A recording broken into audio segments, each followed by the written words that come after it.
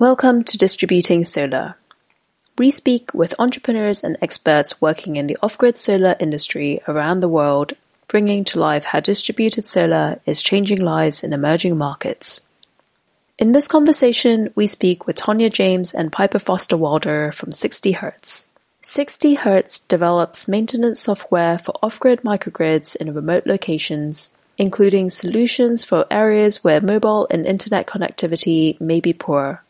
They're based in Alaska, which is home to 13% of the world's microgrids, but are expanding their operations and working on projects around the world.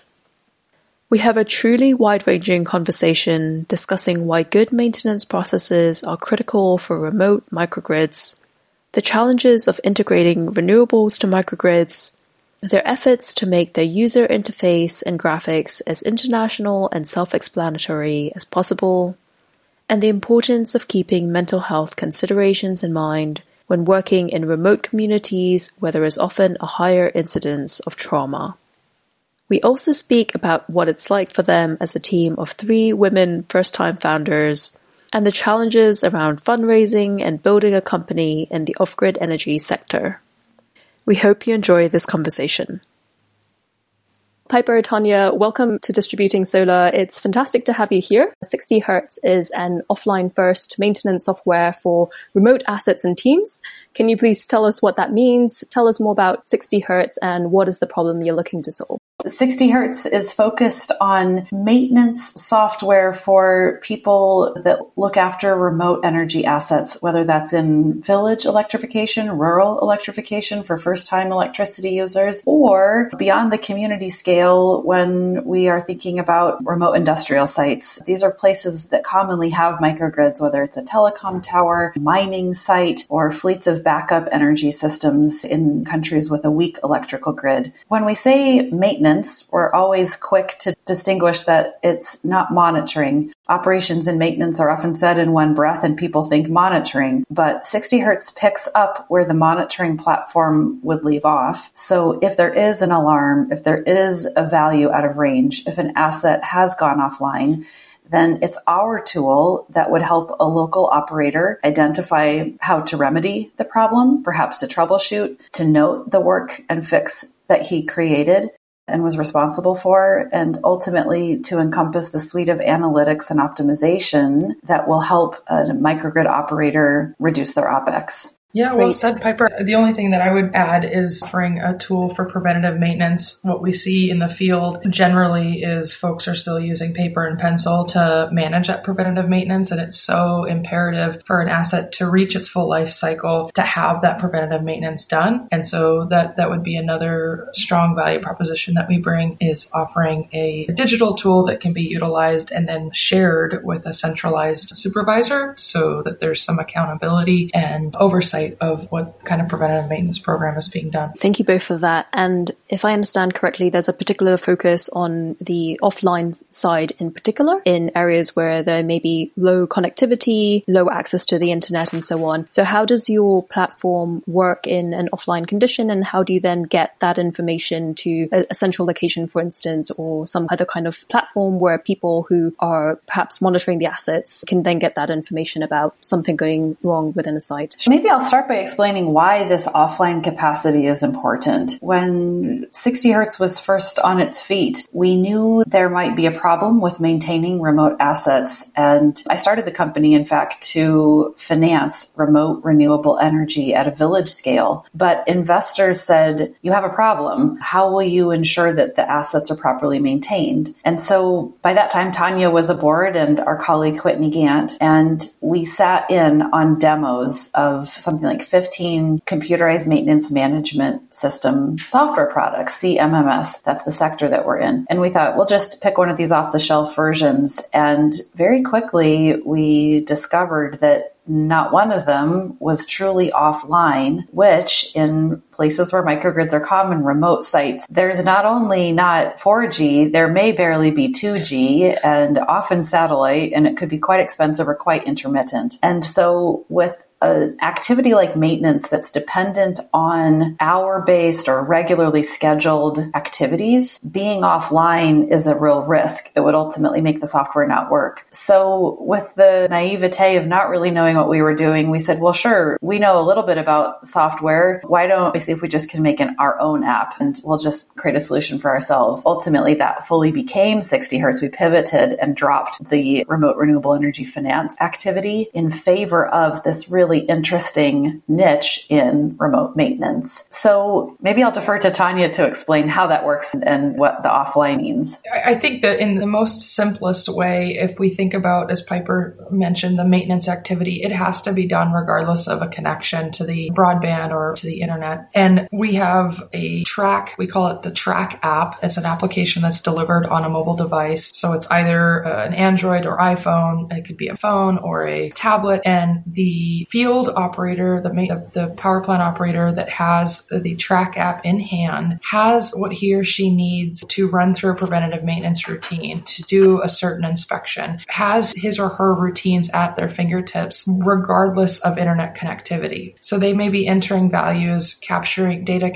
information about the status of an asset. And then at which point there's actually connectivity is found, then the data is pushed through. And we've got a way to prioritize that data. As Piper said, we're very cognizant of the cost of data, especially in emerging markets, so that power plant operator can continue to do their activity and be prompted to do so without having connection. And I think that's the so what, is that we can still drive maintenance routines without being connected to the internet. Example is a key value that people see in our product is photo documentation of work performed, or if someone's trying to solve a problem, they could use our app to message their supervisor 1,000 miles away using photos. But it doesn't need to be a photo of crystal clear resolution. And in a limited bandwidth location, that's a huge delay and it's an encumbering quality to have a really nice clear photo. So we scale that back. We'll take a clear enough photo, but it doesn't need to be crystal clear to economize both upload and download within the platform. And as well, the app is what's called native, so it lives right on the device as opposed to being attained at the cloud. Great. That's super helpful and a great introduction to the details about the product itself. And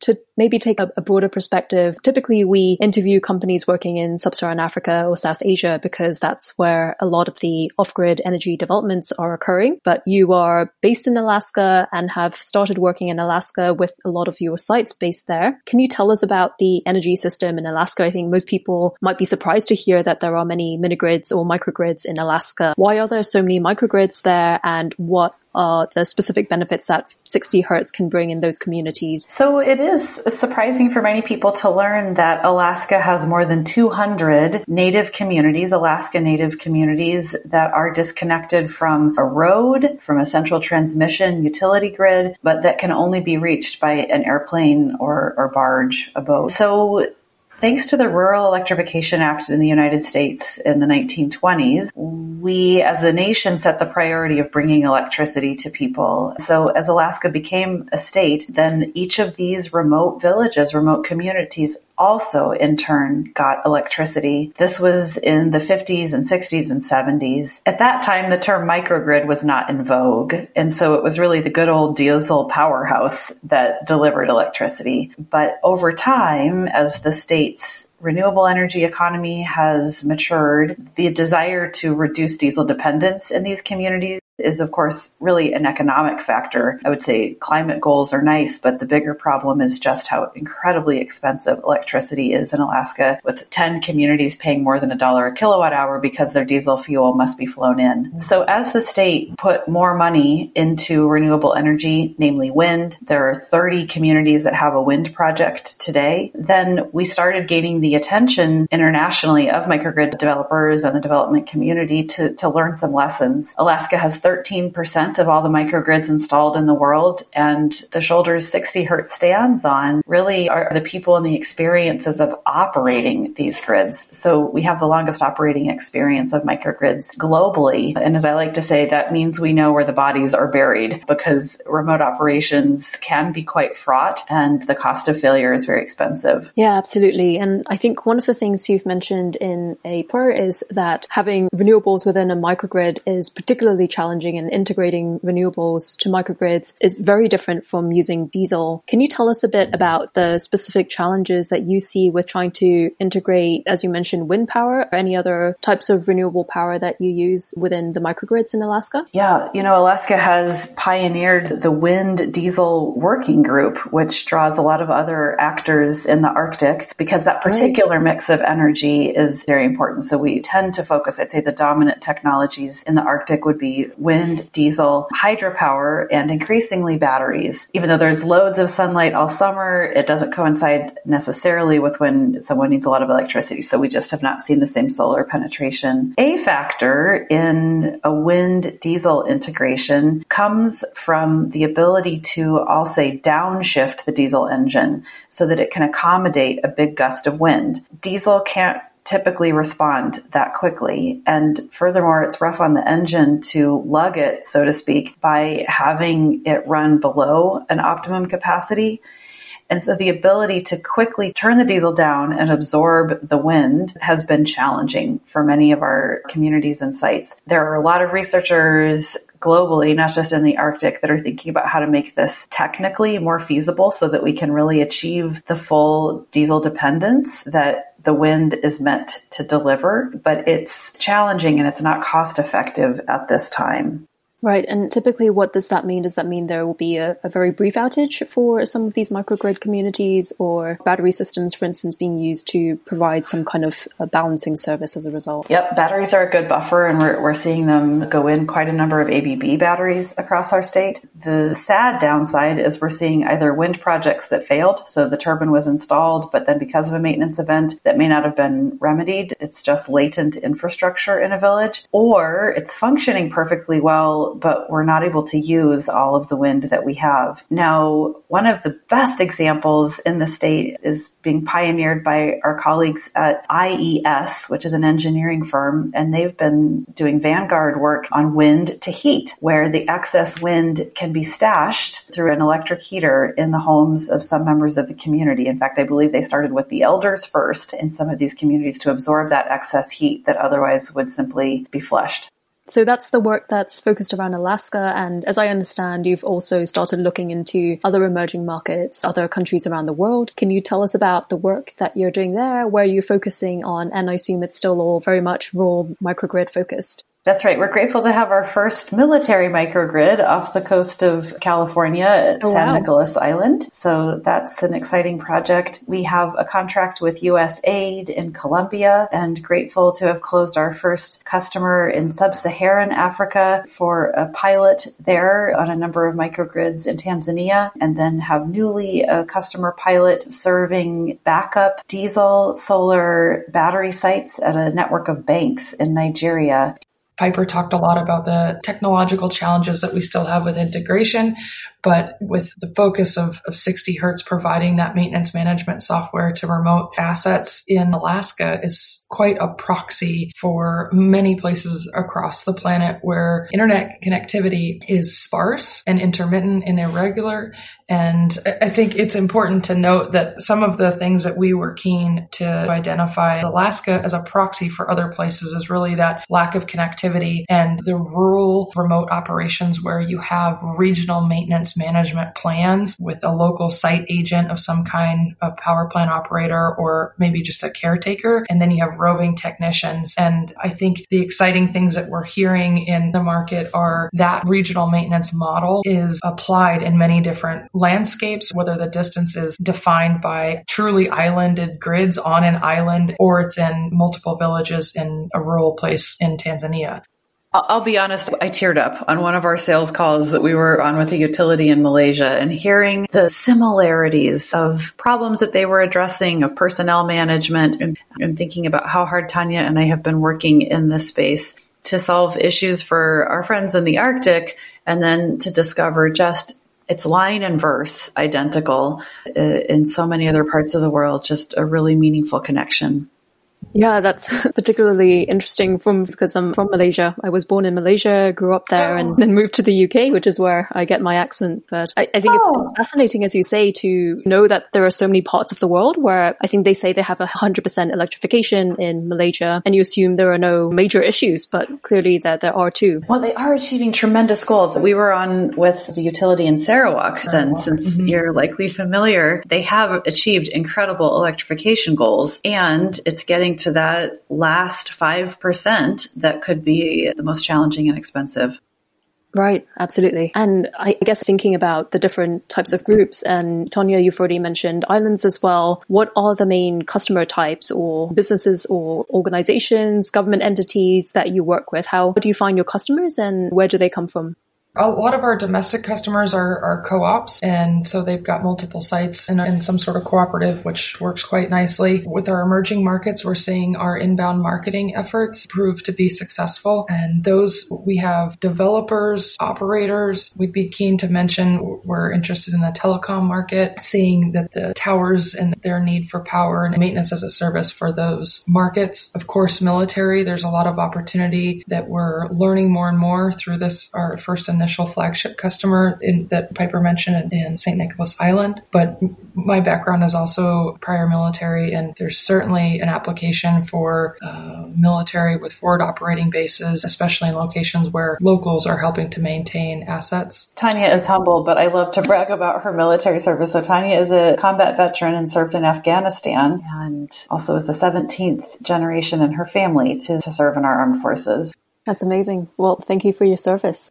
And have you seen the relevance of the work that you've done, both in your military service, but then also the work that you're doing on military bases at the moment? It's interesting because most of my early career was in law enforcement and military service. So it's been quite interesting and a personal journey for me to identify where the skills that I developed in both law enforcement and in my military experience have best applications. And it's been intriguing to find opportunities to utilize some of the interview techniques that I've learned as a police officer and listening skills in sales calls, which saying that publicly, yeah. I'm worried I might scare off the next prospect. But truly, I think consultative sales are so important in this space, and ensuring that what we're listening for as customers need, and ensuring that we vet ourselves appropriately. Are we the right solution? And I think that is something that we do quite well, and with transparency and integrity. So it has been fun and like I said, a personal journey to figure out where my skill sets are being most beneficial to 60 Hertz. And fortunately, I've also, since 60 Hertz, decided I needed to get a little bit more education. So I'm finishing my MBA. So there's some practical application there too as well that I bring to bear. Well, and I would say for any of your listeners who are also startups or working in a startup environment, I think having the grit and the endurance and the mental fortitude of a combat soldier is probably another great contribution. Yeah, we can imagine. How did you get from combat service to energy and renewable energy and microgrids? That is quite a long story, but in brief, I had a friend and colleague of mine that came to me and said, hey, I think that there's an opportunity here with this technology that I found in Italy, and I think we need to go take a look at it. We were both motivated. I'm also Alaska Native. I've got friends and family that live in the YK Delta, the western portion of the state, and they do pay exorbitant amounts in energy costs. And he presented an argument to me that this technology might be something that we could utilize to help reduce the cost of energy, and that alone was worth some due diligence. So I started a company and learned a lot in that effort, and that was pretty much the introduction to this space for me, and I haven't left it since. Amazing. And Piper, what about you? How did you get to the energy space? And then actually would love to hear about how you both came together and founded the company. I have worked in energy throughout my career. I started as an intern in Amory Levin's office at Rocky Mountain Institute in Old Snowmass, Colorado, and was so interested in the space. I think initially during the first half of my career, the focus was a lot about policy solutions, sustainability, combating climate change, and then went on on to help start an Internet of Things company in Aspen called Amatis Controls, and had the chance to develop a thermal heat meter with my colleagues there, which connected me to the solar thermal space. And if you followed solar thermal at all, the sad story is that those systems fail silently. In fact, one of the most stirring calls during my tenure at Amatis was with a contractor whose job was to haul solar thermal systems off people's roofs all across California and instead replace it with PV. Fast forward, my life changed. I got married and moved to Alaska and had never heard the term microgrid until I arrived. But both because of the new work when I moved to Alaska, as well as having had the chance to travel with my husband, who is a documentary and commercial photographer, as we traveled to remote communities, in particular some of our villages, I was really touched on a human level by the quality of living conditions that so many people in our remote communities face. It's not fair. It's not just. And energy is a huge component of this, the high cost of energy. So about a year and a half after moving to Alaska, this idea of a way that a company could drive change quickly kind of came to light and percolated up. So I worked really hard on the weekends and at night in the summer of 2016. I was only a year into the marriage. And so my poor husband, I was just like consumed with this idea of what we could do and raising a fund and how renewable energy could better be financed. So ultimately founded the company very late in 2016. It was really just registering with the state of Alaska as a corporation, and then continued working on it in the early part of 2017. And at that point had met Tanya at a conference when she raised her hand and was bold and provocative to a very influential leader in our state and, asked some strong questions. And I had the chance to follow up and just thought she was cool. And nothing came immediately. But then as our lives kind of reconnected and as 60 Hertz was becoming more of a real idea, we officially decided to work together. And important to note is our dear co-founder, Whitney Gant, who was a childhood friend of mine and just such an invaluable first thought partner as again, during that kind of winter of 2016 into 2017, as the idea was brewing. And so Whitney and Tanya and I really steered this forward, thanks in large part to funding from the business accelerator, the startup accelerator that was also on its feet as a toddler in 2017, had its second cohort we were a part of that year. And so that really helped us with a little seed funding to get started and also the structure, the mentorship to form ourselves and to hone our processes and approach the lean startup methodology and do a lot of customer discovery that year. I think we shadowed 50 power plant operators in the US and Canada that summer in order to understand what this software would need to do. Wow. And it must be almost unheard of to have 3 women founders for an energy company. And I guess around that and the journey of creating a startup and finding your idea, what has been the biggest challenge that you faced in the last 3-4 years of building the company? I'm going to be curious to see what Tanya says about this too. We haven't asked each other lately, but I think for me, the biggest challenge, first, that we are not technical. So neither Tanya nor I nor Whitney are a chief technology officer. We have not written code. Whitney brings the most to this in terms of background because she had been at Grameen Foundation, the head of mobile agriculture, and developed in partnership with technical counterparts software for smallholder farmers. And so she knew 5 years more than we did about this, but also would not be classified as a CTO or even head of product. And so we have really struggled in getting a perfect fit in terms of capacity, teammate, et cetera, as we've had to develop our software on our own. So we've learned some expensive lessons, but so grateful that the product that we have now and that we're in the market with now is enterprise scale and is robust and is flexible and is smart, and really grateful for where we've come to on this. I'd say point number 2 for me is HR. Everyone says this. It's just, this is hard work. This is difficult work. It's both a family as well as a business. And so gratefully, Tanya has a much better head on her shoulders for people management than I do and has saved us multiple times. But we've also had to fire a lot of people and it's just been challenging. And then I think the third thing while I'm complaining is raising money is, of course, also very difficult. I think it's getting better as we have a little bit more traction and track record, but the weight of skepticism that rains down upon me in these investor calls. It was far worse raising the seed, but there isn't a moment that I wake up that I don't believe in this company and think it's going to be successful all the way through. And yet investors naturally don't have that same passion and familiarity with the market and the huge gap that we're filling. So that can be really, really challenging. Even if they're right and we're wrong, the effort and the dedication and just countless late nights. I will respect forever anyone who says that they're a founder or co-founder, because I know now what that means. And until you have actually lived this for years, no one can understand what commitment this takes.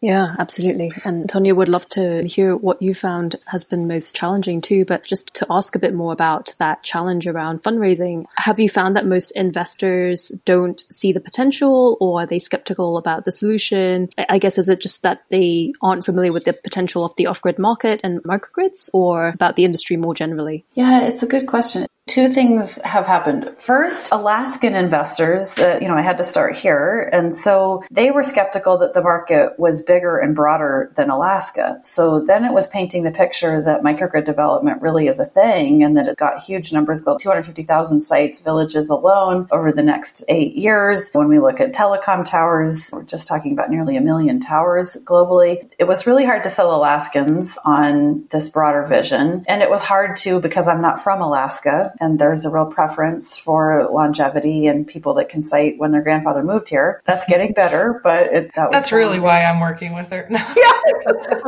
Well, Tonya's family was here like eons before any of these other guys. So the credentials. And then, once we did get that initial confidence and raised our seed, investors who were coming from Europe or other parts of North America were really skeptical that a company that was from Alaska made sense, because then how could we possibly run a company from Anchorage? So I'd say location has been a challenge. We are first-time founders, so that may be in the back of some investors' minds. I think if you are an investor purely seeking a unicorn and only looking at TAM, it's quite a reductionist view of what will ultimately make you money. And I think a lot of good deals are getting left on the table because someone doesn't think they're going to be a billionaire by investing in them. It would make a lot more sense. And when I'm an investor, I think I would say, what's a product that can be good enough and still make 10, 11, 30, 40 million a year in revenue? I'm not sure that the equation is yielding the results that investors hope for. And I think it has to be said, finally, that globally, only 2.8% of venture capital goes to a single female founder. So the odds are really against you. Investors tend to prefer white male teams, and that's getting better. And the more we talk about it, the better it will get. But I think we've had to outperform unconscious bias and therefore recruit belief in this team and this product. Absolutely. I certainly share a lot of those observations and see the bias. So I think all the more impressive and commendable what you've done so far. And I guess then returning to the question, Tonya, what have you found the most challenging about working and building the company? I think challenges that I'd like to share are ones that I find quite rewarding as well. It's really been interesting and probably something I don't think Piper nor I characterized as a challenge, but when we're working with our customer base that traditionally have been utilizing paper and pencil, Excel, fax machines, when they're using processes that are decentralized and feel antiquated in most regards, and moving them from that process to a digital process with centralized information that's accessible to folks across corporate, different departments. It requires change management. And that's something that is quite challenging for anybody that has done it. I have much appreciation for the efforts and the thoughtfulness that needs to go into change management, even with something that, to be frankly honest, I wouldn't have thought it would be as difficult as it is. So that is a challenge that I think we face often, and we're getting better about how to support customers and be good consultants in the process. And I think it's been very rewarding to see us mature in that area.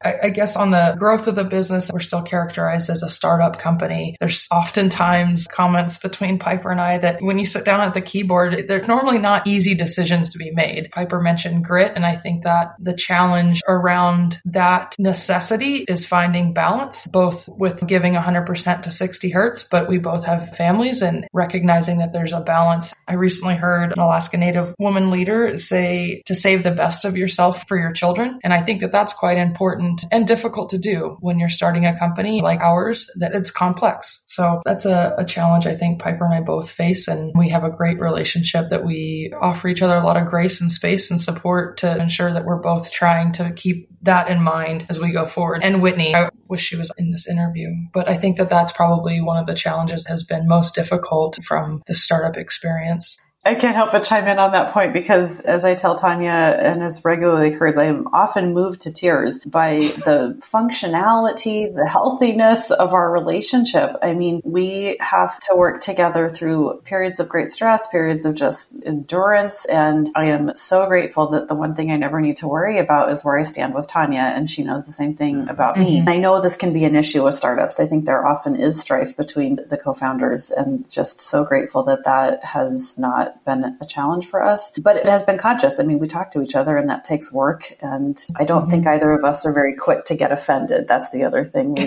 tend to, as Tanya said, a lot of stuff rolls off the back. And we should probably explain, lest people are wondering where Whitney is in this equation, that she rolled on from 60 Hertz in 2018 to work for another very exciting startup that was a little closer to her interest area, but has remained very, very involved and is on our board and gratefully is coming back to 60 Hertz early next year. Oh, great. That sounds amazing. And in a more optimistic and positive tone then, what are your plans and what are your goals for the next 3 to 5 years as you continue to build the company? Oh, so many. The future is always really exciting, of course. So our product roadmap is increased functionality, integrating with microgrid controller companies, with hitting more components of our roadmap to be more competitive in the market. An area that we haven't touched on too much, but that Tanya and I are really passionate about is low literacy user interface design. You know, this is kind of an emerging field in software where you have people globally who can afford a smartphone, but may not be literate or may not be familiar with technology. We extend that a step further to say they may not be very well trained on the energy asset that they are working on or responsible for. An exciting project for us this year was to partner with a solar battery manufacturer who is distributing his equipment across villages in Suriname and wanted our help bringing what we've learned and what we're researching, what we know about creating explanatory graphics in a manner that the customer can easily follow, the user can easily follow to successfully install or troubleshoot or perform a preventative maintenance checklist.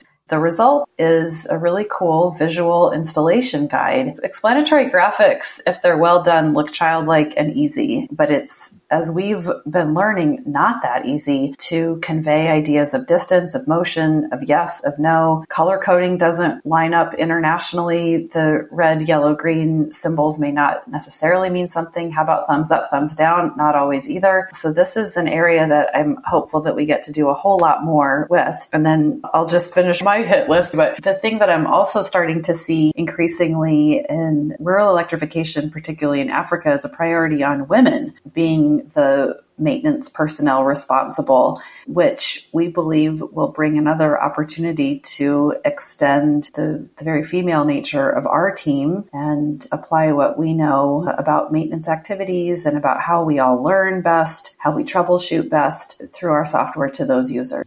I think I would just add, I'm really excited about our product roadmap, specifically with integrations and some notifications and automations of workflows that really make sense. I think we have a core tenet of our product development is human-centered design research. And I think we've been quite disciplined in maintaining that approach as we look at what we're going to develop in the future. And that informed approach is exciting to me because a lot of the times being the one that gets to go into the field pre-COVID, it's fun to know that there's things that we're developing that will be impactful, both for the power plant operator, the caretaker that may not have formal education, that provides them opportunity to be upskilled inside their workflow. There's something very dynamically different. If I need to go to a manual that's on a binder that's got dust on top of it that's sitting back at the powerhouse, I may or may not go look through it. I might just try to figure it out rather than a application that's in my hand. I'm working on this specific step and I have opportunities that help to remind, to train, to coach, teach, mentor what I'm supposed to do in that very specific step. And I think the product roadmap lends itself to giving us more opportunities to do that better. And I'm excited about that. It's really interesting to hear in particular about how much focus and attention the human dimensions of your work takes within either designing the product or the user guide or the user interface. And it's clearly not just about solving a technical challenge. And I suppose related to that, one thing that I noted from one of your talks or discussions in the past is that many of these remote communities have particular struggles with mental health, for instance, and you're pioneering approaches to mental health. Can you tell us a bit more about this? What is this initiative and what are the goals and the proposals that you're trying to implement? This is a tender subject, but some of your listeners may be familiar with the Adverse Childhood Experience thesis, which is a body of research that came out of the University of California in the 80s or early 90s, identified 10 experiences that if they happen to us in our childhood can be very paralyzing for an individual's future growth. And it ranges from watching a loved one or your parent, for instance, be verbally or physically abused, being sexually, verbally, physically abused yourself, living with an addict, being incarcerated. And so sadly, if this has happened to you, it can decrease someone's ability to hold down a job ever. It can cap their total annual income at an average of $20,000 a year. And once I became familiar with this thesis, it happened to be right around the time that 60 Hertz was starting. It gave me a lot more empathy and understanding for situations that we may observe and matched to some of the stories that we'd been hearing about maintenance issues. An anecdote that would say something like, well, this community lost power because so-and-so had a fight with his girlfriend and wandered off from the community and never looked after he was the power plant operator. And so the diesel genset failed. We were just hearing iterations of that same thing over and again. And that's not only on the village power side, but when you have a workforce that may statistically be more likely to have high rates of trauma, whether we identify it through the adverse childhood experience lens or through other academic understandings of trauma, historical trauma. This is extending as we've been researching it to workplace trauma. So if you are an oil and gas site or a mining site, the likelihood of seeing a colleague killed right in front of you on the job is statistically far, far more likely. Similarly, for our military personnel with the trauma of war, that's much more commonly understood. As we've expanded our work in Colombia, understanding that people are just emerging from the last 30 years of civil war, that there will be people in remote communities who have lived through horrendous trauma too. So how do you go forward with that? What's the relationship between a self-care checklist? What are some of the resiliency techniques that having a good job can actually bring? Increasing your dignity, increasing a sense of control over someone's environment and their immediate working space, regularity of a routine, and not least of which, first to mention, attachment. Feeling that you're part of a network of colleagues where microgrids are by definition disconnected. How can our software be a bridge to help unite people, to help them feel dignified in their work,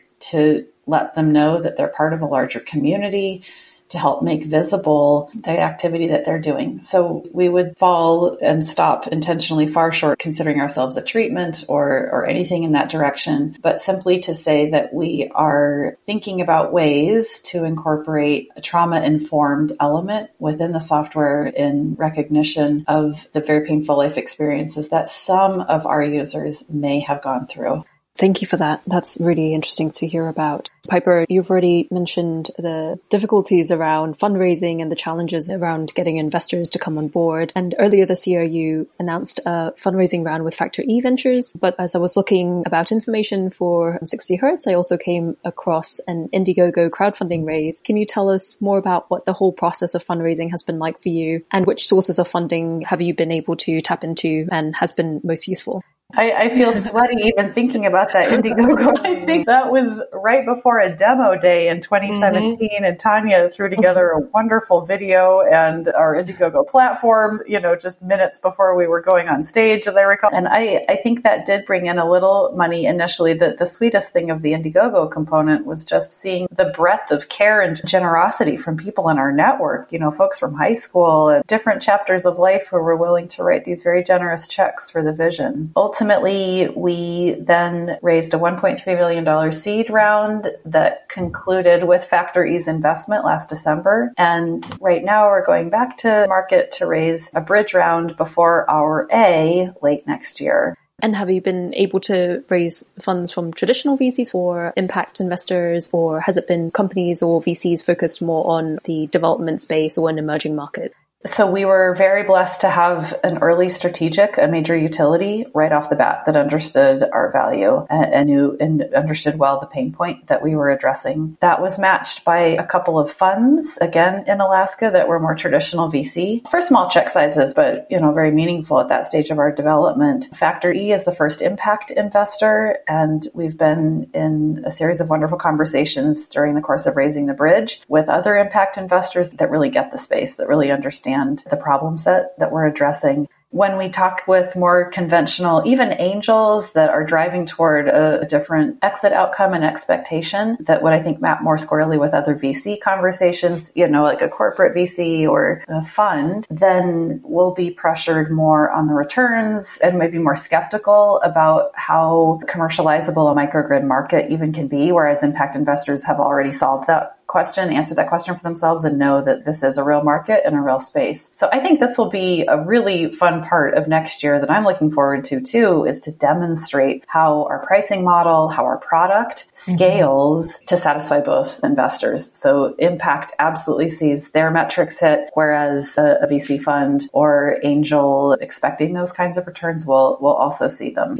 Wishing you the best of luck for that fundraising. Thank you. Are there any other topics or areas that you like to discuss or always wish that people would ask you about? Well, there is, ever given a slight door opening to hop on my soapbox, please do permit me to share a concern, and especially given the nature and the topic of distributing solar, I think others need to be aware of a skeleton in a closet that our sector has perhaps overlooked. As mentioned, Tanya and I have worked in renewable energy for some time, me for my entire career, and I'm afraid that as a renewable sector, so very broadly, as a clean energy sector, there's a lot of emphasis on ribbon cutting ceremonies and how many kilowatts have we installed? What's the capacity that we're bringing to market? But those installed kilowatts are only as good as they are actually optimized, functional, and operating. And so when we structure deals, or particularly when we fund projects with grants, there can be a major gap in how the projects are ultimately incentivized to operate at optimum efficiency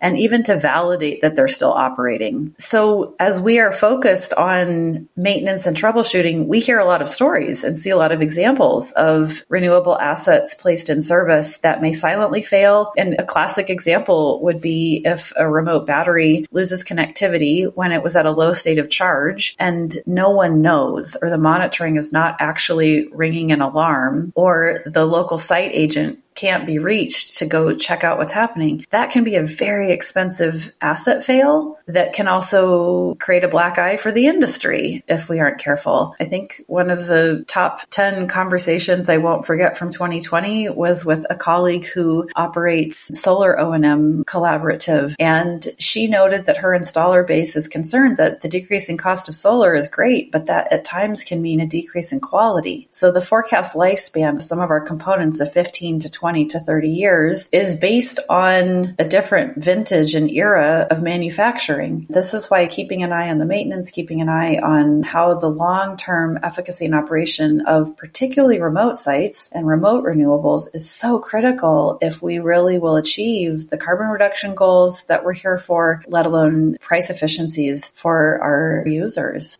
That's fascinating to hear about. And I recently spoke with Odyssey Energy Solutions, whom I'm sure you know well because of Factor E as well. And it seems as though there's a real overlap almost and convergence in where both of your companies are working on and also other companies within the Factor E investment thesis. Is that part of the goal of Factor E as a fund and bringing together startups that can solve different problems within a value chain? Yeah, I think it was absolutely strategic on their part to recognize that microgrids are a thesis worth investing in. And then there are three of us really within the portfolio, also Ferntech, that compose just a really elegant Venn diagram with limited overlap on one another, but just enough for a handshake of that data and activity. I think they made some good bets. As you were talking, Piper, something that just comes to mind to me is there's this honeymoon phase or stage of development and operations, and it depends on the environment and the tech stack. Is that 5 years? Is that 10 years? But it is truly a honeymoon stage where if they don't have the experiences of managing remote assets, and the cost of failure is high. If they haven't gone through those pain points, it's often sad to see an emboldened thought that you can put an asset in a place, you can slap monitoring on it, and it's fine, and you kind of set and forget.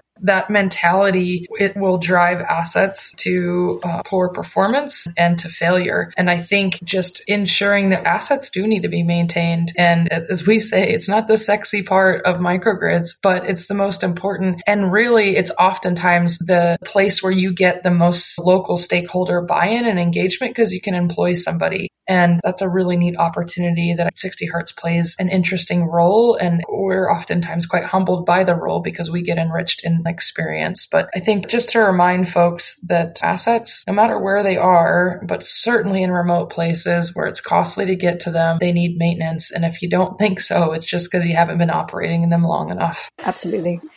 So to close our conversation, I'd like to ask a few quick questions to learn more about the company and both of you as well. And the one I really like to ask all companies is, where did your name 60 Hertz come from? 60 Hertz is the frequency at which electricity is distributed, at least in North America. Luckily, many other countries do. But right off the bat, someone said, well, what about 50 Hertz? And I said, oh, well, we'd be lucky to have that problem years down the road. We'll stick with our frequency, even if it might demand a bit of explanation in other countries. That's great.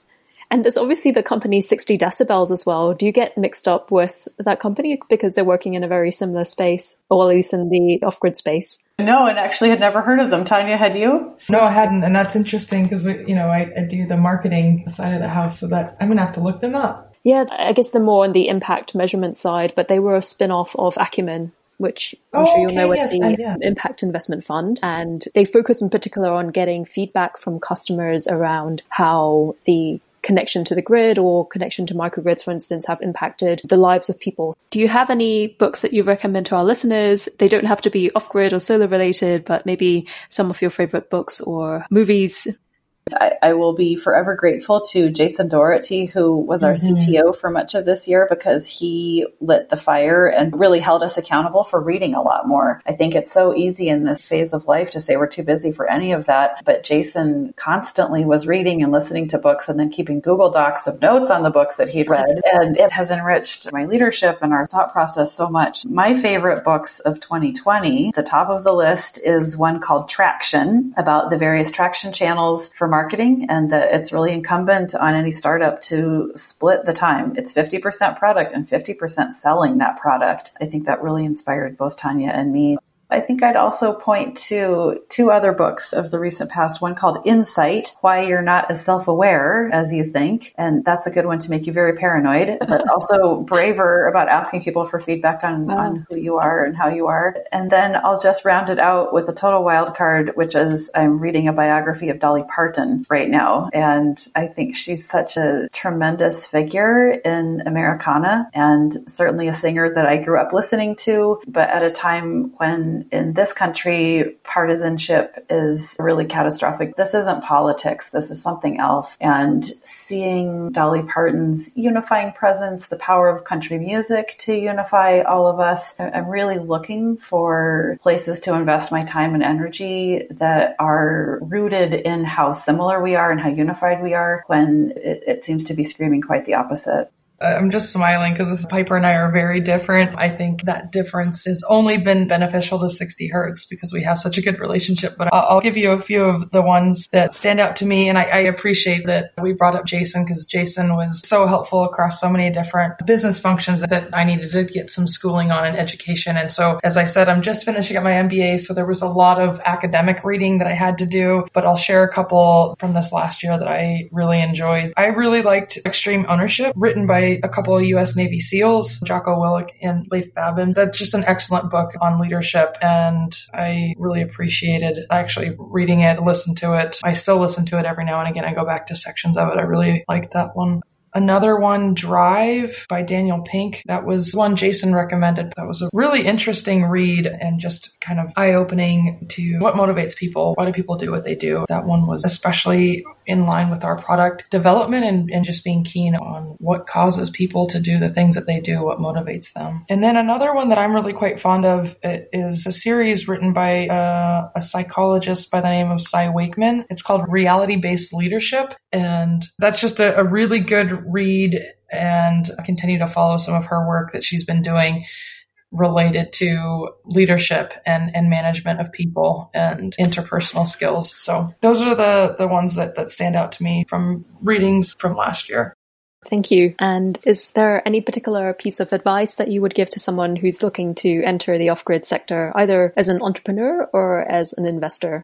I think timeline. This is a sector that needs a bit more patience. I really predict our customers are going to be sticky. And so even if it takes a long time to close some deals or it takes a bit longer to see those rates of return, I believe it's going to be for the long haul. And I think part and parcel to that is also how familial it is. We joke often that everyone in Alaska thinks Alaska is so exceptional and so different, and that what happens here is so different. You couldn't possibly understand if you're from somewhere else. And to a certain extent, there's some truth in that. I mean, the distance, the climate, things are different here. But I think our colleagues in remote parts of the world everywhere would say that. Insofar as 60 Hertz is really crafting a niche in this like rugged remote maintenance with a focus on microgrids, the familial nature, people tend to know one another. They have heard of one another. The network effect also makes it perhaps a better place to develop business. I think the only advice, but I think this applies no matter what sector you're in, and maybe particularly it does apply more here, but just that relationships really matter across the value chain, like from the local end user to the economic buyer. Relationships are very important because once you've lost credibility, it's very difficult to come back from that. And I think that's because of the familial network that we have in rural places. It just seems more meaningful if you're coming into emerging markets in the energy access space, recognize